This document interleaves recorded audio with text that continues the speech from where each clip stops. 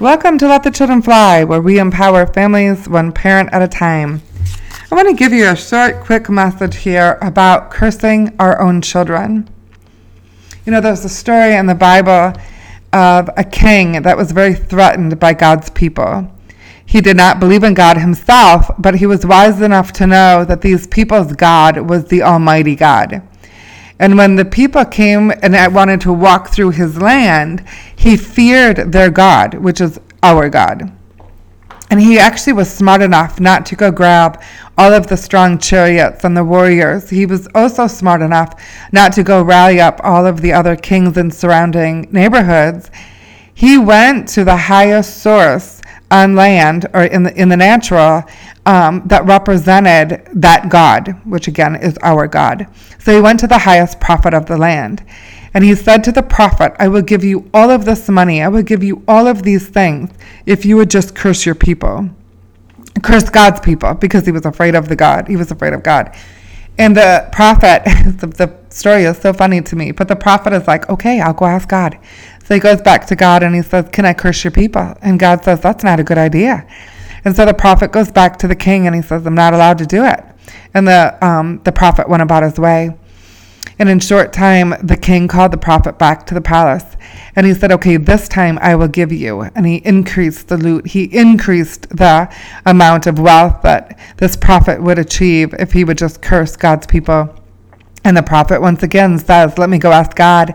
And so he goes and asks God, can I curse your people? And God says, it still is not going to be a good idea. So the prophet goes back to the king. Hear me on this. And he says, I am not allowed to curse them, but I will show you and teach you how they can curse themselves. And the prophet of God stepped out of alignment and taught the king how God's people could curse themselves. This is a very serious story, guys, and I think we're seeing it a lot in today's land, in today's age. We're seeing how the enemy is getting parents, Christian parents, to curse their own children. There are so many things that our children are opened up to, from identity to sexual stuff to violence to disrespect to lawlessness. And our children act this stuff out in their homes, which exasperates a parent, especially if a parent doesn't have the tools of partnering with Holy Spirit and discerning what exactly is going on in that child to give them the best tool. I say often, you cannot create a solution unless you first know what the problem is. And we have scores of parents that are trying to parent and they don't even know what the problem is. It's like they're just swatting fly swatters, hoping that some type of discipline works, and it just doesn't work that way. But you have parents that are exasperated, tired, overwhelmed, feeling defeated. They don't have enough of the oil for themselves, let alone to feed their children or parent out of that place. And so the parents also have their own triggers, their own trauma, their own childhood stuff that they're still working out. And they release that on their children with word curses. So word curses can be literally cursing them, saying swear words and stuff over them. F-U, D-U, that kind of stuff. But it also is saying things like, you're an idiot. You are so slow. What's your problem? What's wrong with you? Have you lost your mind? You always do this. You always bring chaos. Those statements are word curses. And they're curses that we speak over our children, and they sting our children because they're not the God-given identity that He has issued for them. And what happens with them is it becomes a weight around their neck that they carry around with them. And they're subtle. They're subtle curses, but they affect that child deeply. I want to tell you that I've been encouraging parents around the globe to sit down. The best is to do it with your spouse. If your spouse isn't able or willing, not a problem. You still have authority to do this on your own. But sit with a piece of paper. And I'm cautioning you, this is not a time to partner with condemnation and think of every rotten, terrible thing that you've ever done or said. That is not this. I'm asking you to quiet your spirit and to connect with Holy Spirit and to humbly come before Him and let Him highlight it. It says, search my heart, O Lord, and you show me what makes you sad, what I've done that's displeased you.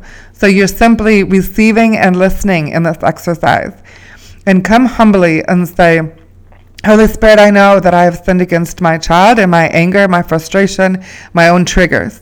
Would you please search my heart and show me what are the things that I have said that have actually been curses over my child? And just write down whatever he's showing you. After that, I encourage you to repent. Repent means, hey, I am in agreement that what I said is wrong, and I want to bring that back into an alignment with what the truth is and what Father says. And so you confess it, you break agreement. I break agreement. You have to say this out loud. I break agreement that my child is an idiot, whatever words you've spoken over them. I don't believe with this that you can do like a one and done or like a big sweep. Like, I just repent of any word curses I've ever spoken over my child. I think with this one, you actually have to be led of the Holy Spirit to go line by line, curse by curse, and you have to break each and every one of them.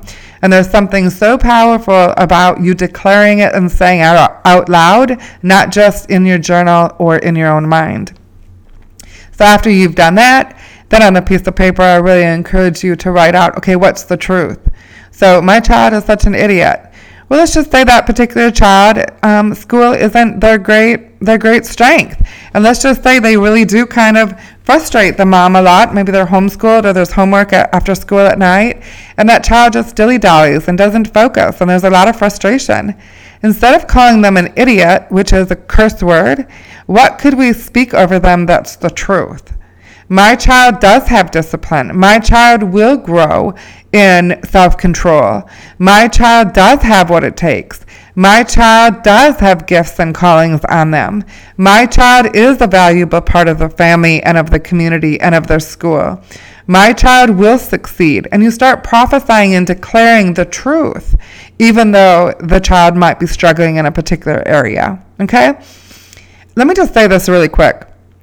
If that child struggles in school, what if you were to throw a football to 100 different moms? How many moms would be able to catch that football 10 out of 10 times? If the ball fumbles or the mom can't catch it, does that make the mom an idiot? Does that make her an idiot that she can't catch it? No, it means that football isn't the mom's strength. I bet you could find 1,000 other things that mom excels at. It's okay. The academics is not a strong suit for every single child. They still have to have passing grades. They still have to have a good character. They still have to have self-discipline. But it is okay that not every child is a straight-A student. And I think we need to remember that football analogy when we're dealing with some children that just struggle a little bit more with academics. Okay? And how we're treating them.